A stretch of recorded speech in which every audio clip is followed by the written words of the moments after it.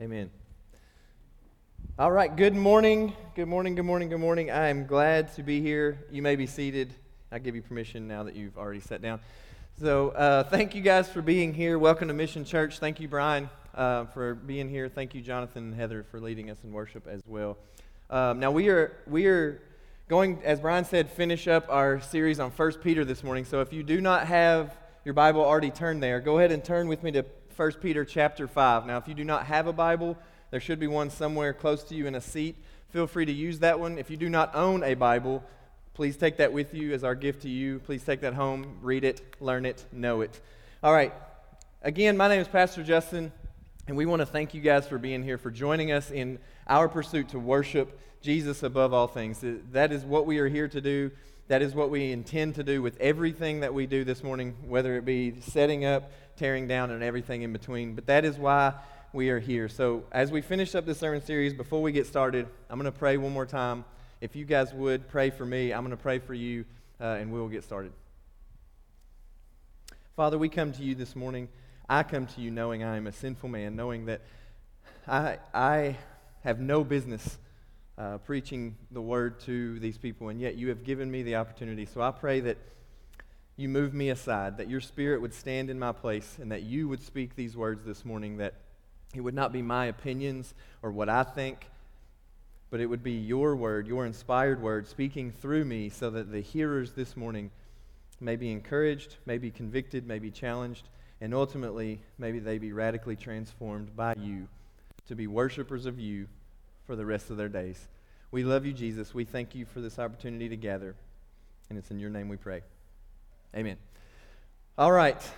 Today, I don't know if you pay close attention to the details of your weekly, but it says we are going to do 1 Peter chapter 5. Now, most of the time it says 1 Peter chapter something verses so-and-so and so-and-so. So I hear you guys already going, man, when are we going to get to lunch if Justin is preaching an entire chapter today? And to that I say, I don't know, bear with me. Now, the good thing is there's only 14 verses in the whole chapter 5 of 1 Peter. So, woohoo, good news, right? The bad news is there are about 4 sermons contained in those 14 verses, and I'm going to preach all 4 of them today. So, put your seatbelts on, strap in, we're ready to go. Now, as a quick reminder, the theme of this letter has been suffering. He's talked about it throughout, from chapter 1 all the way until now. It's suffering as a Christian. How do we do that well? How do we suffer as Christ would have us to suffer? How do we join in Christ's sufferings? How do we do that without looking like the world and being of the culture, right?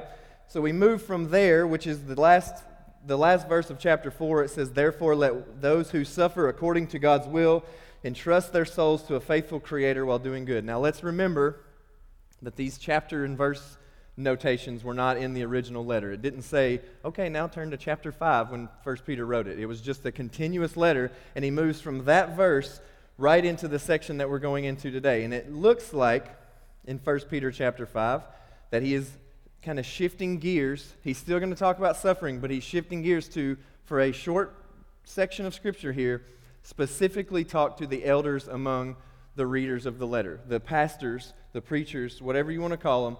But he says, "So I exhort the elders among you as a fellow elder and a witness of the sufferings of Christ, as well as a partaker in the glory that is going to be revealed."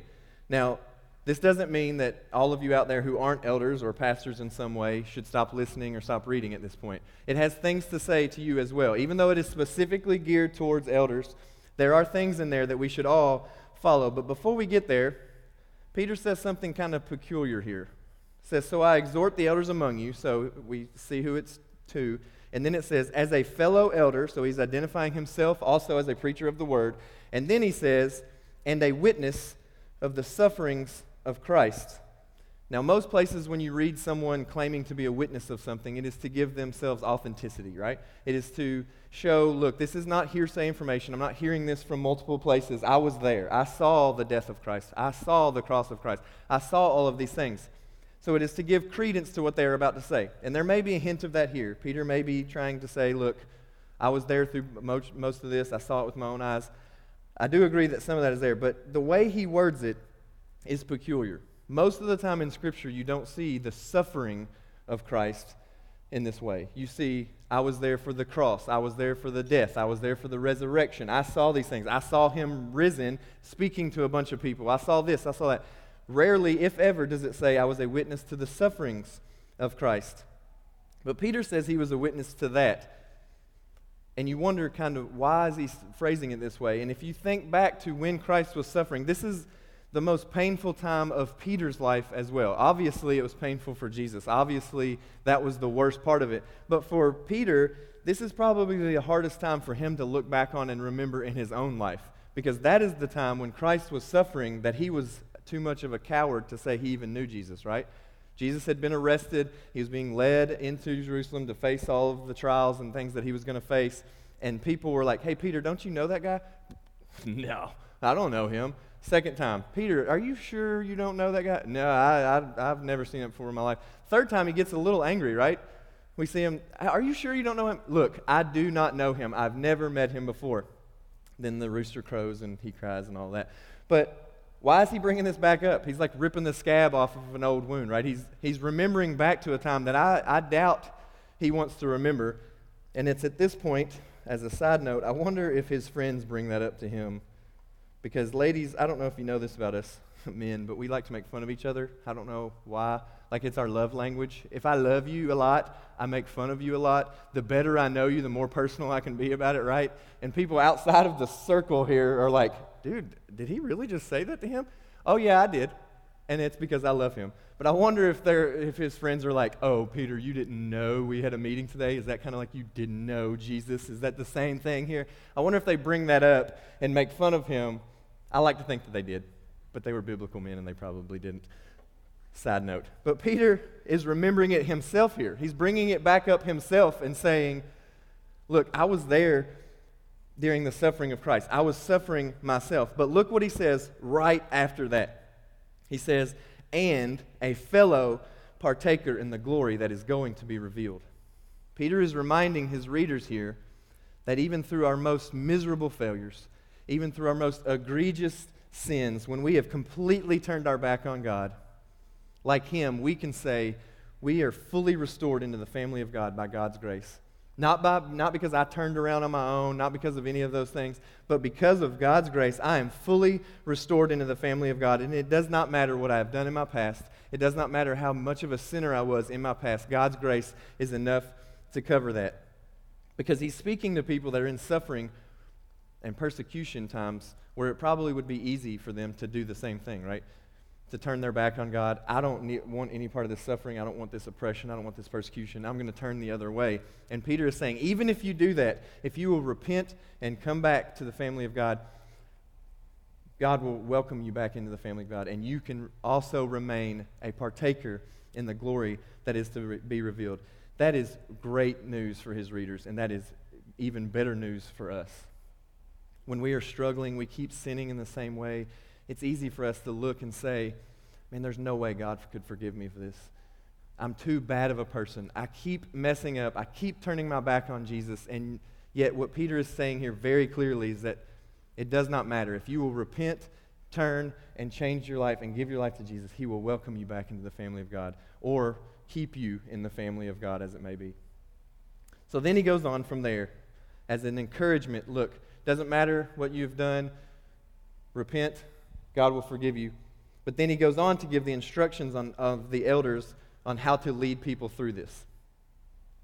So it, again, does not mean that we all stop listening unless we are elders. Because embedded in these commands to the ministers, to the pastors, is a command for you guys. A command for anyone that goes to any church with any pastor. These are the things that you look out for. These are the things that you need to say.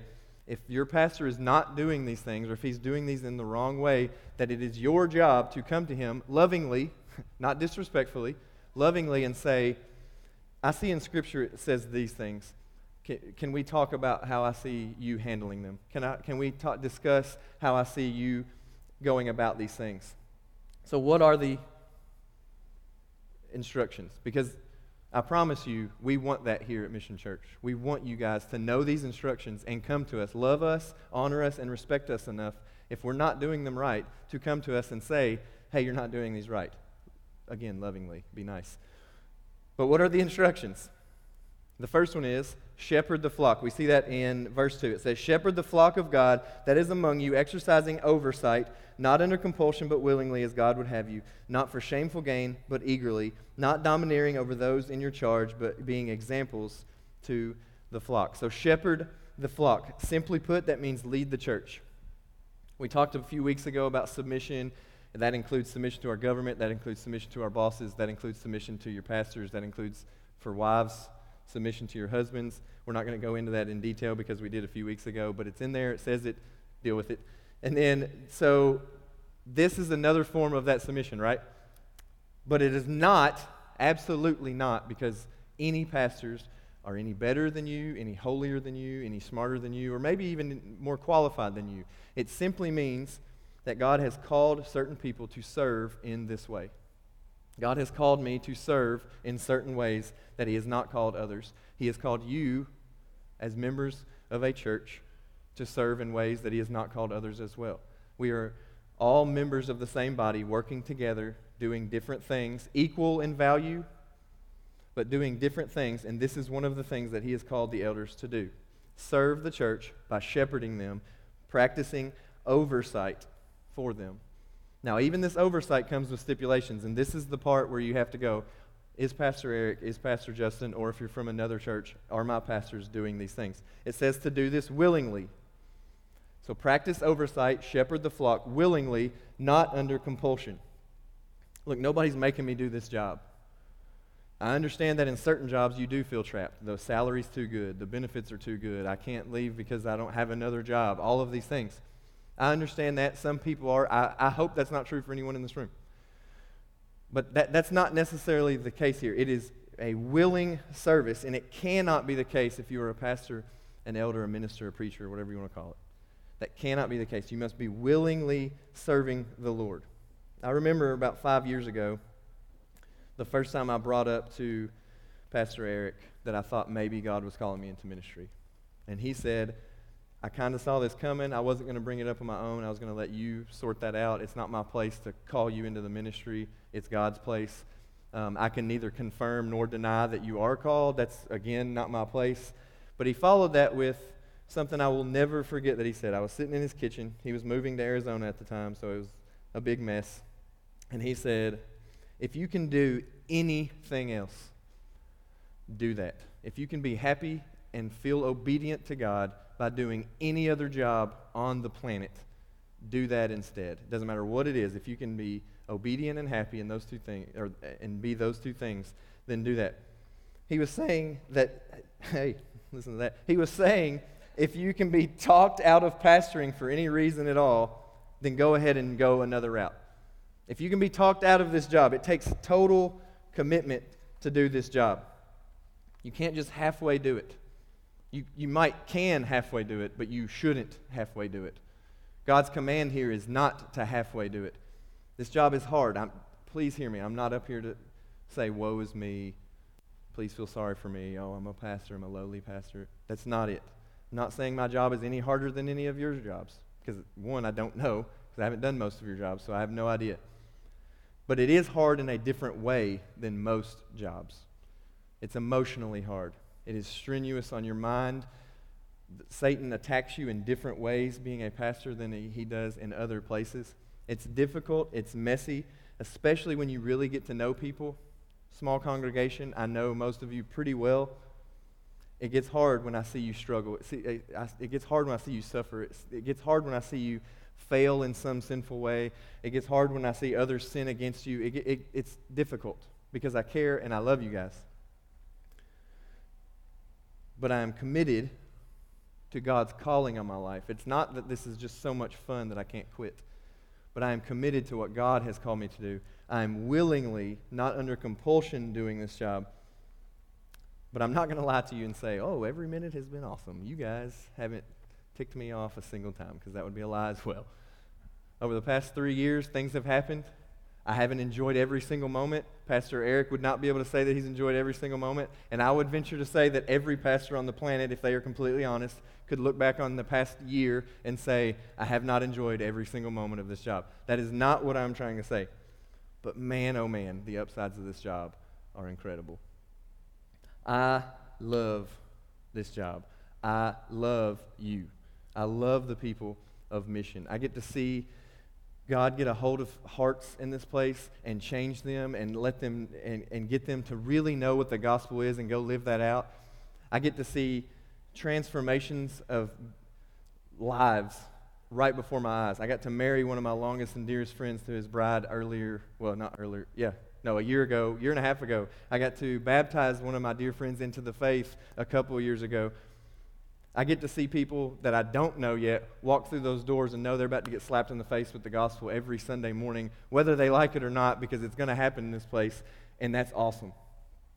So I am willingly doing this job. Pastor Eric would say the same thing. He is willingly doing this job, and I continue to use myself and him as examples because this is where we are. This is the church we're in. Please apply this to whatever pastors that you may submit to in your own churches, and hopefully you can say that these things are true of them as well. But it tells us here to do this willingly. And then it tells us not to do it for shameful gain. This does not mean pastors shouldn't be paid. This means that they should not pastor simply and strictly for the pay. Okay, it doesn't mean that they shouldn't get compensated for their work. There are lots of jobs where you can go out, grit your teeth, grin and bear it, get a paycheck, go home for the weekend, recharge, go back. This cannot be one of them. Who would want to come to a church where the pastors were just showing up to get paid? Just going through the motions, not passionate about anything, not really doing anything. Hopefully nobody in here would say that. And yet we see it all over the place, in America mostly, but all over the world. Pastors doing their job, going through the motions, drawing crowds. They may look very successful, and yet you see eventually their true heart comes out. And then lastly, it tells the pastors not to be domineering. We have discussed closed and open-handed issues here many times. Obedient elders must be willing to compromise on things that are not the gospel. They must not have to have their ways all the time. If it goes against their will, so be it, as long as it is not the gospel. We must love the gospel enough to stand up for it. Part of the oversight that it's talking about exercising here is standing up for the gospel, preaching the true gospel, making sure you guys are hearing the true gospel every week and nothing else. We must weed out the wolves and keep the sheep. That is part of our oversight. But in that, we must love people enough to not be the only voice that is heard or the only ideas that are used. We must be willing to hear your voices, to hear your ideas, to hear any and all of those things, and then lovingly lead, lovingly practice oversight through that so that we use the right ideas. We toss out the bad ideas. We hear the right voices. We don't hear the wrong voices, all of those things. That is part of the oversight, but it does not mean that our oversight means we get our way all the time. And these are the things that you must be on the lookout for. No pastor, hopefully, gets into ministry with the goal of, I'm going to break these commands. I can't wait to be domineering. I can't wait to be in this for shameful gain. I can't wait to be in this under compulsion, not willingly. Nobody gets into ministry doing that, and yet it's a slippery slope. We see a slow fade. We make justifications here, we make a few justifications there, and then eventually we see huge falls, huge sinful errors, because nobody checked them on it. Nobody was willing to come to them and say, hey, dude, I'm not sure this is exactly how you're supposed to do it. And he may never see it himself. We all understand that. When we're in the middle of something, we don't see it from an outside perspective. That's why we need different eyes and different ears, and you guys coming to us and telling us that we're doing it wrong, or asking us, are you doing this wrong? That's what community does. That's what community is. We must speak the gospel to one another, and that includes the elders among you. Whew. That was sermon number 1. It's not everybody that gets 4 sermons for the price of 1, by the way, so you're welcome, all right? Sermon number 2 starts in the next verse. And I call them all sermons because easily these could all have been standalone sermons, but due to time, Christmas coming, Advent season, we're finishing it up today. So sermon number 2 starts in verses 5 through 7. So let's read that really quick. Likewise, you who are younger, be subject to the elders. Clothe yourselves, all of you, with humility toward one another, for God opposes the proud, but gives grace to the humble. Humble yourselves, therefore, under the mighty hand of God, so that at the proper time he may exalt you, casting all your anxieties on him, because he cares for you. I just said a dirty word, and y'all didn't even notice. because nobody likes to be told they have to practice humility. Nobody likes hearing that. Everybody wants to reward the proud, right? We see these people that have reached the top of whatever field they're in, whether it be politics or sports or any of those things, and yet we reward them for being proud of themselves. We reward them for being confident. We reward them and look up to them because they have reached this point. And yet here it tells us to clothe ourselves in humility. We must wrap our entire lives in humility. It must be a word that describes us as the people of God. C.J. Mahaney, in his book called Humility, defines humility as honestly assessing ourselves in light of God's holiness and our own sinfulness. This starts by truly knowing God. We must never lose sight of who He is, how holy He is, what He has done, what He is doing.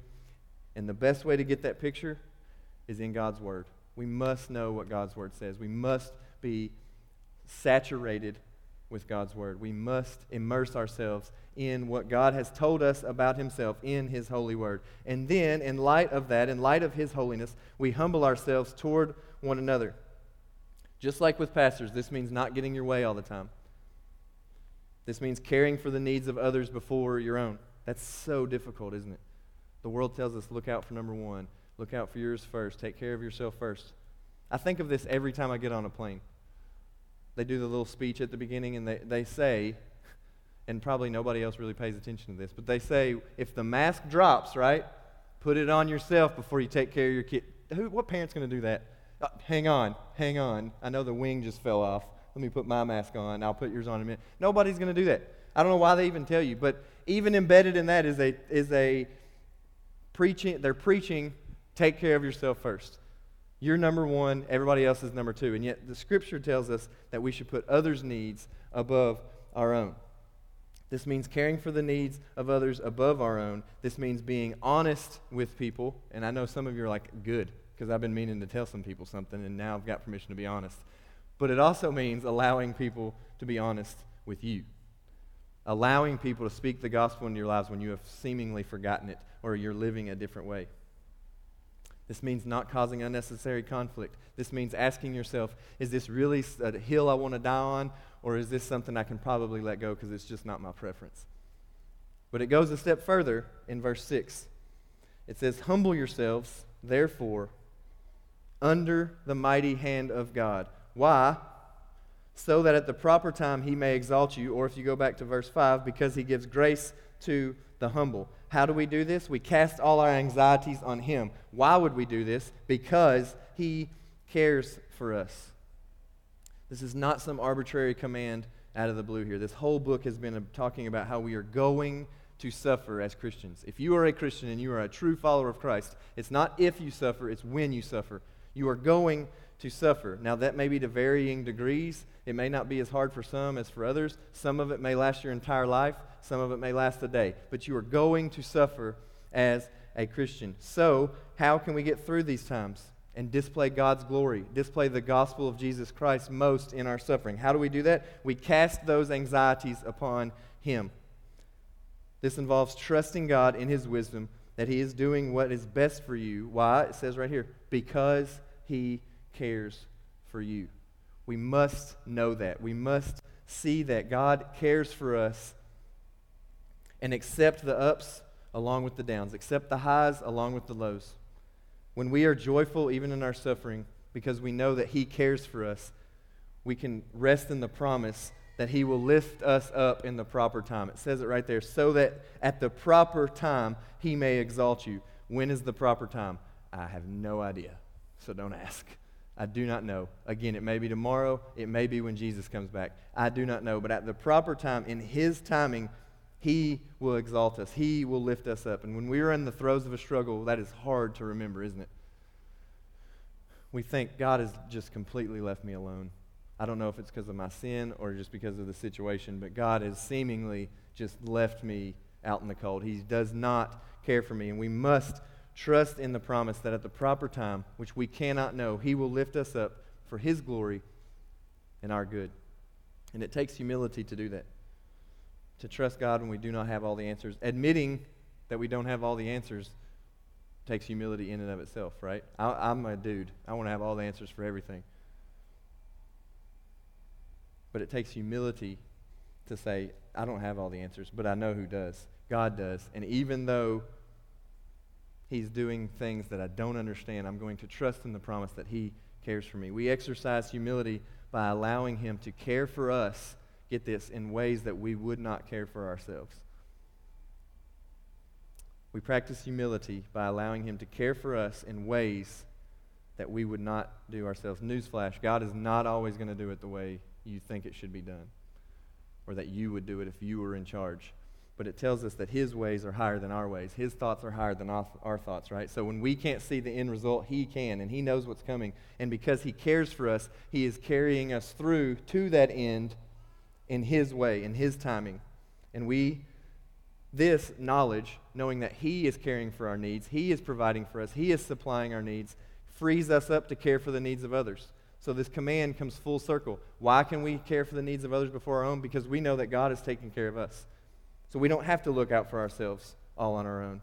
We don't have to provide for ourselves because God is doing that for us. God is caring for us, and therefore I can care for your needs before mine. I can give in to your preferences without having to have my own. The thing is it tells us here that not only does God oppose the proud, but He also gives grace to the humble. When we exercise humility by focusing on God's holiness and our own sinfulness, we are actually putting ourselves, what Matt Chandler would call, under the faucet of God's grace. We are placing ourselves to where we are in position to receive more grace from God. Not because we've earned it, not because of works, and He's rewarding us. Oh, you're being humble. Here's some more grace. Here you go. It is just the way He has set it up. The harder we lean against God, the harder He pushes back. He's never toppled over. The harder we lean into Him, He will hold us up even stronger, and that is God's grace. But here's the deal. The other part that we don't like to hear, we love hearing that, right? Oh, if I'm just kind of humble, God will take care of me. God cares for me. That is great news, and it is. But He also says here that God opposes the proud. And if that doesn't convict you in this moment, it's because you're lying to yourself and saying you don't struggle with pride, when every person in this room, including myself, who will struggle with pride the rest of today, we all struggle with pride. All day today, I'm going to be like, did people get this? Did they hear this? Were they really listening? Were they asleep? Did I do a good job? Did I say too many times? All day long. It'll take up the rest of my day. I'm just confessing to you guys now, hoping that you will show me grace and allow me to be the sinful man that I am. But I have to stop doing that. God opposes that. And it may seem that I'm being humble when I say, well, I didn't really do that good of a job. Humility is not thinking less of yourself. It's thinking of yourself less, right? So it's pride that I'm even asking the question, did they get this? It's not up to me whether you get it. It's up to the Holy Spirit in this place, opening your ears, opening your hearts. I could give you the best sermon that has ever been preached. I don't know if I could or not, but if I did, it wouldn't matter if the Holy Spirit wasn't here doing anything. Or I could give the worst sermon. Now, I can do this, the worst sermon that you've ever heard. But if the Holy Spirit is here moving, we may see thousands of conversions because it is not up to me. We all struggle with pride in one form or another. This is not always arrogance. Now, it can be. Arrogance is obviously a form of pride. We see those people from a mile away. Donald Trump, Kobe Bryant, any sports athlete that's really good is usually some form or fashion arrogant that either draws you to them or repels you away. It just kind of depends. But C.J. Mahaney defines pride in his book, same book. He defines pride as when sinful human beings aspire to the status and position of God and refuse to acknowledge their dependence on Him. You see how these two definitions of humility and pride are just diametrically opposed. They're completely opposites. One is recognize God and His holiness. The other is trying to be God yourself. One is recognizing our sinfulness and our utter inability to be holy or good. The other is refusing to acknowledge that we even need God. That's the difference between humility and pride, and we all struggle with pride. Pride in all of its forms is a huge, huge deal. It tells us that God actively opposes the proud. It doesn't say He opposed the proud. This is an active opposition. Current, present, right now. He actively opposes the proud. Why is that? That's really strong language. If you look up pride anywhere in the Bible, it's never good. It never talks about it in a good way, right? It never says, well, you can be proud a little bit here and God will let it go. God hates the proud. He hates haughty eyes. He hates people who are arrogant. He hates the proud. Why is this such a big deal. John Stott says that pride is more than the first of the 7 deadly sins. It is itself the essence of all sin. It appears that it was the very first sin that it was ever committed. This is pre-fall, pre-Adam and Eve. Isaiah 14:13 and 14, it says, "You said in your heart, I will ascend to heaven, above the stars of God. I will set my throne on high. I will sit on the mount of assembly in the far reaches of the north. I will ascend above the heights of the clouds. I will make myself like the Most High." This is an account of the devil, Lucifer, trying to be God, right? This is when he was cast out of heaven and where he is now. This is how he became Satan. This is how he became our greatest enemy, is because he said these words, "I will make myself like the Most High." And this is what we are saying when we are proud. This is what we are saying when we are prideful in what we do. Like I said before, it's not just arrogance. It can take many, many forms. It follows a path. It's a slippery slope. You make a small justification here. The Bible has much to say about pride, and it tells us how you get to where you are. Sometimes we see someone make an enormous mistake, right? We see a pastor who's got a huge church. He's very successful, and then all of a sudden, oh, you've been having an affair for 10 years. Great. That sounds awesome. And we wonder, we go, how did he get there? Because I guarantee you, no one that has ever had an affair in their life has ever woke up that morning and went, "I'm going to ruin my marriage today." I've never lusted. I've never looked at another woman or man. I've never done any of these things. Today's the day. Having an affair. It's a slippery slope. It gets from here to there. Someone steals tens of thousands of dollars. They steal all this money, and you wonder, how did we get here? He made justification after small justification, and then it got to where he felt, this is what I should do. It wasn't that he just woke up that day and made that decision. And we see this throughout Scripture. Unchecked pride leads to these things. The first sign is prayerlessness. Psalm 10:4, it says, "In the pride of his face, the wicked does not seek him. All of his thoughts are, there is no God." Basically, it means, I got this. I don't need to pray. I don't need to ask God for anything. I can take care of this myself. That is pride in its essence. I got this. Don't need you. I'll take care of this. This is a small issue. I don't want to bother God with it. Second sign is it leads to conflict, right? Proverbs 13:10, "Where there is strife, there is pride, but wisdom is found in those who take advice." So when you start thinking, I can take care of this myself, what does that mean? It means I have to have my way because this is how I think it should be done. If I'm trying to take care of an issue myself and you're not helping, it's going to cause conflict because I think I've got it under control instead of trusting in God caring for us. Then that will lead to false boasting or thinking, look, just do it my way because I know the right way. So, Proverbs 20:6, "Many a man proclaims his own steadfast love." So he proclaims that he's a great man. He proclaims that he's got this. But a faithful man who can find? So we have to be aware that our own sinfulness is what is leading to this to start with. Then it leads to false security. Isaiah 47:10, "You felt secure in your wickedness, so you start sinning and hey, I can do whatever I want. God's not going to smite me. It's fine. He doesn't even see this. You felt secure in your wickedness. You said, 'No one sees me.' Your wisdom and your knowledge led you astray, and you said in your heart, 'I am, and there is no one besides me.'" That sounds exactly like we just read in the other chapter in Isaiah, right? Aspiring to be God. I am, and there is no one besides me. Then that leads to shame and disgrace. Then you start making mistakes. Proverbs 11:2, "When pride comes, then comes disgrace, but with the humble is wisdom." Self-explanatory. And then the great fall. Then the great sin issue that we see and read about in the newspapers or on the websites. Proverbs 18:12, "Before destruction, a man's heart is haughty, but humility comes before honor." It sounds exactly like what we're seeing here. God opposes the proud. He gives grace to the humble.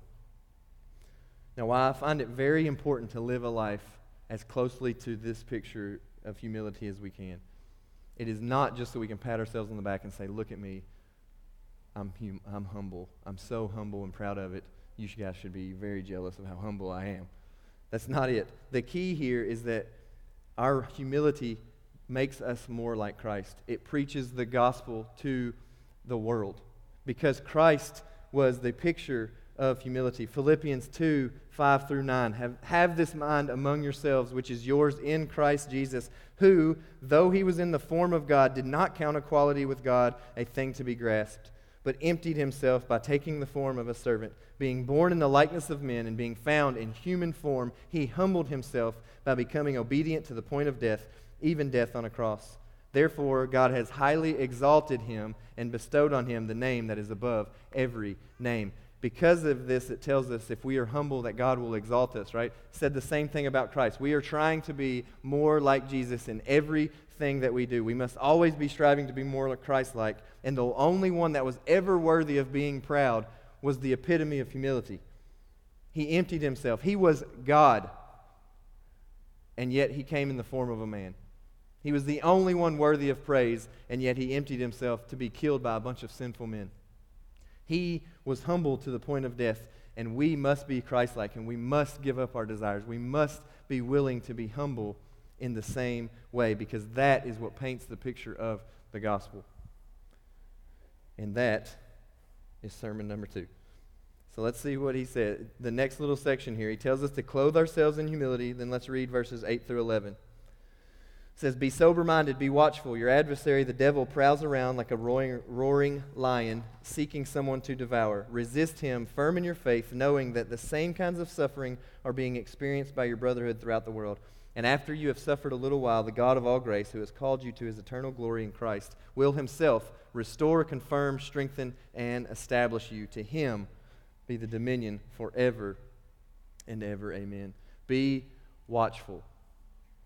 I remember a few years ago, this was before Stephanie and I were married, we'd be on the phone or something. She'd be like, "Yeah, I think I'm going to go for a run." And I'm like, "It's 11:30 at night. Like, what are you doing?" She's weird. She doesn't do that anymore. But she'd be completely dark. She'd go run in the most dangerous part of anywhere. Didn't matter. And, I'll be fine. But I would always tell her, just be careful. Keep your head up. Look out for weirdos. They're everywhere. If anybody offers you any candy, say no. Especially if they're in a white van with no windows. Just don't take it. I know it's good. Just don't take the candy, okay? So I would tell her this mainly because I knew I wasn't going to change her mind anyway. That's still true today. But I knew I couldn't talk her out of it. So instead I would say, be watchful. Peter is saying the same thing here. The devil is out and about at all times. We can never let our guard down. Some translations even say stay awake here. We see this same command in Matthew when Jesus is telling his disciples to always be prepared for the return of the Son of Man, because you don't know when it's going to happen. And then he uses an analogy and he says, if a man knew when his house was going to be broken into, he would stay awake all night and not let it happen, right? We are always in danger of our house being broken into. We must stay awake because the devil is prowling around, waiting for us to fall asleep at the wheel, waiting for us to put it on cruise control, and pridefully say, I got this. I don't have to struggle against that sin anymore. It's not even as tempting as it used to be. I'm impervious to that. Temptation holds no bearing on me. I am good to go. That's when the devil wants to swoop in and tempt you with that very sin that you think you've got under control and you're not paying attention to anymore. But if we are being watchful, we will see these things coming. I think of movies where before they had technology, what would they do? They just put somebody really high up in the air, right? On a mountain, in a tower, whatever. Hey, just see as far as you can with your own eyes and tell us when someone's coming. So when he or she would be up there and they saw the enemy coming from afar, they wouldn't go, hey, there they are, cool.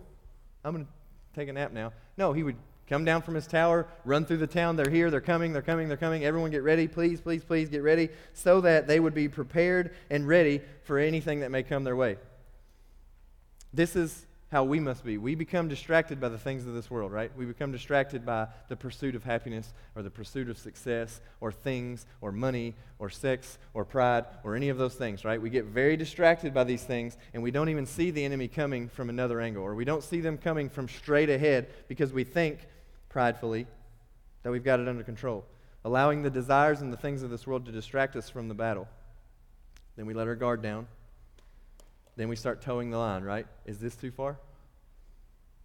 What about this? Is this really sinning, or am I just on my way to sin and I'm cool right here? And that's when the devil's going to swoop in and say, you let your guard down. This is exactly what I wanted. Peter tells us here to do the same thing. He tells us to always be watchful. But it does not say to be fearful, does it? It doesn't say be watchful and be scared of the devil. We don't have to be afraid of the devil because we know that Jesus has already defeated him. The Jesus that is inside of us is the same Jesus that defeated him on the cross. We don't have to run and hide and shut the doors and lock the windows from the devil. I'm not saying you should never run from your sin. But what does it tell us here?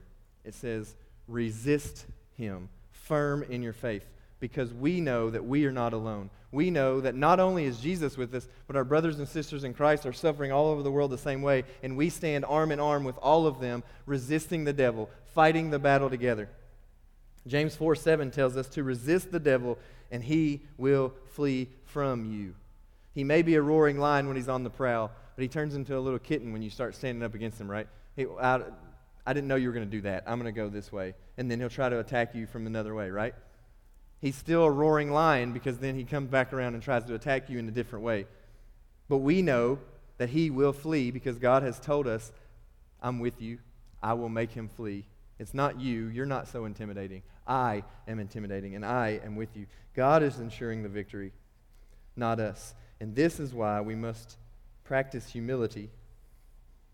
We must be humble enough to know that we stand absolutely no chance against the devil on our own, but confident in who it is that is with us, and that all we have to do is allow him to fight the battle for us. We cast our anxieties on him and let him fight. When we are struggling, when we are suffering, when we are persecuted, when we are oppressed, we lay that anxiety on him, and we allow him to fight for us because he is the one that can ensure the victory. And we know that we are not alone because our brothers and sisters are with us all across the world.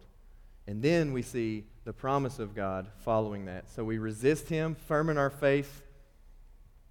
And because of the grace we receive, this is verse 10, after you have suffered a little while, the God of all grace, who has called you to his eternal glory in Christ. So because of the grace we have received when we believe in Jesus, through the suffering that God is bringing us through, and by us practicing humility, relying on Jesus to fight the battle for us, and resisting the devil, God promises in verse 11 to restore, confirm, strengthen, and establish us.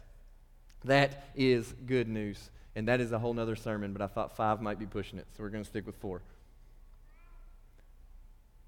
But this is the promise of God, that if you will do these things, if you will humbly submit to God and allow him to be the one fighting for you and not saying, I got this, I'll take care of this, I'll fight this battle, but resist the devil by being humble and relying on him, he will fight for us, and then he will restore, confirm, strengthen, and establish us. And then we move on to sermon number 4.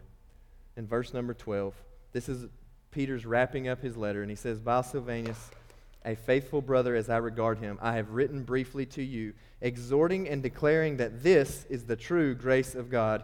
Stand firm in it. Peter tells us that the whole point of this letter was to exhort the readers and declare that all of this is grace.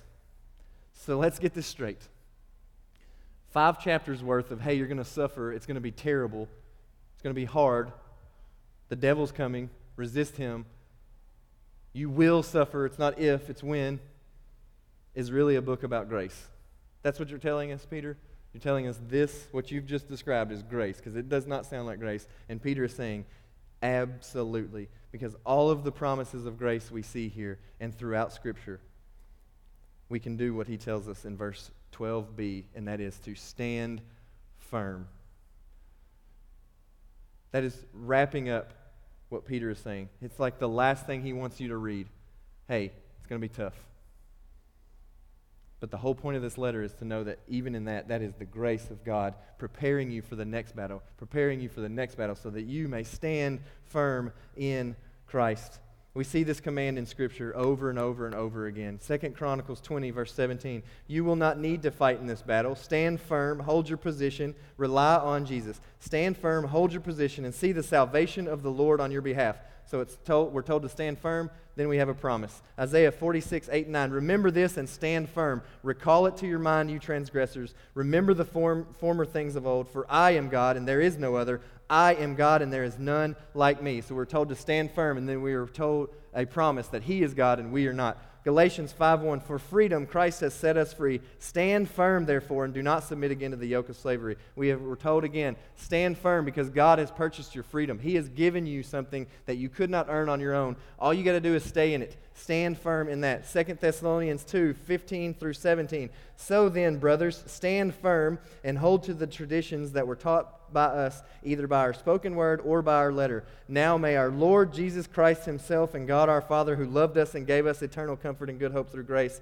comfort your hearts and establish them in every good work. Again, we are told to stand firm, and then we are given a promise that God is going to comfort us. He has given us our eternal hope through grace, so allow that to comfort your hearts when you're in suffering. That is God's grace. We see in all of these exhortations to stand firm a promise of God that follows, a promise that God is with us. God is fighting this battle. I am God, and there is no other. It doesn't say, you are awesome, you'll fight this battle and win. It says, I am God, rely on me, stand firm in me. I am fighting the battle. Through the grace we receive by our belief in Jesus, we will be delivered. We will receive salvation. But this is the only way. Some of you in here may not have a relationship with Jesus, and it's telling us to stand firm in something you do not have. But I'm telling you, brothers and sisters, you can come to Christ today. You can rely on Him. You can humbly submit in your own sinfulness and in His holiness and say, I can't do this on my own anymore. I submit to you. I'm going to lean harder on you because I know you will push me back and hold me up, and you will fight this battle for me. I'm struggling here. But you can have that today. You can have this ability to stand firm and resist the devil today.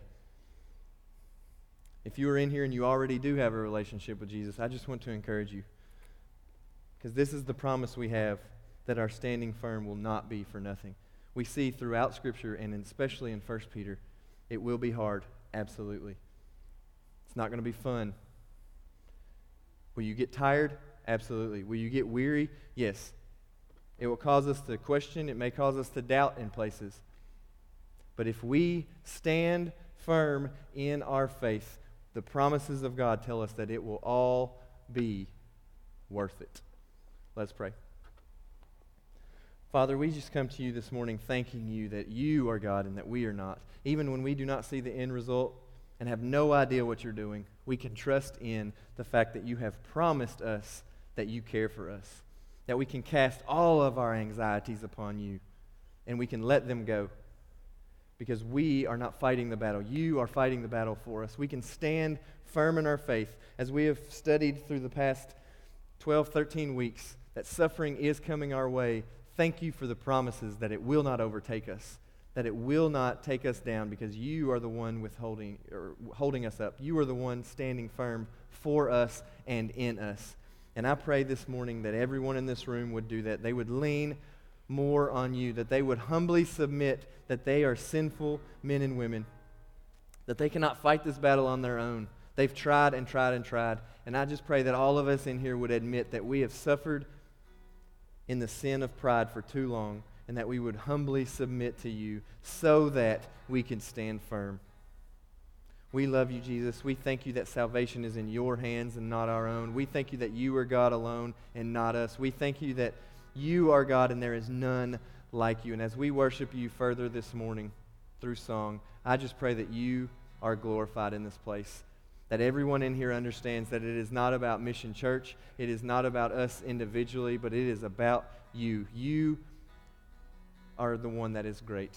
You are the one that is worthy of glory. You are the one worthy of praise. And I just pray that every heart in here would be attuned to that so that we would worship you in spirit and in truth. And it's in Jesus' name that I pray. Amen. Please stand with us as we worship.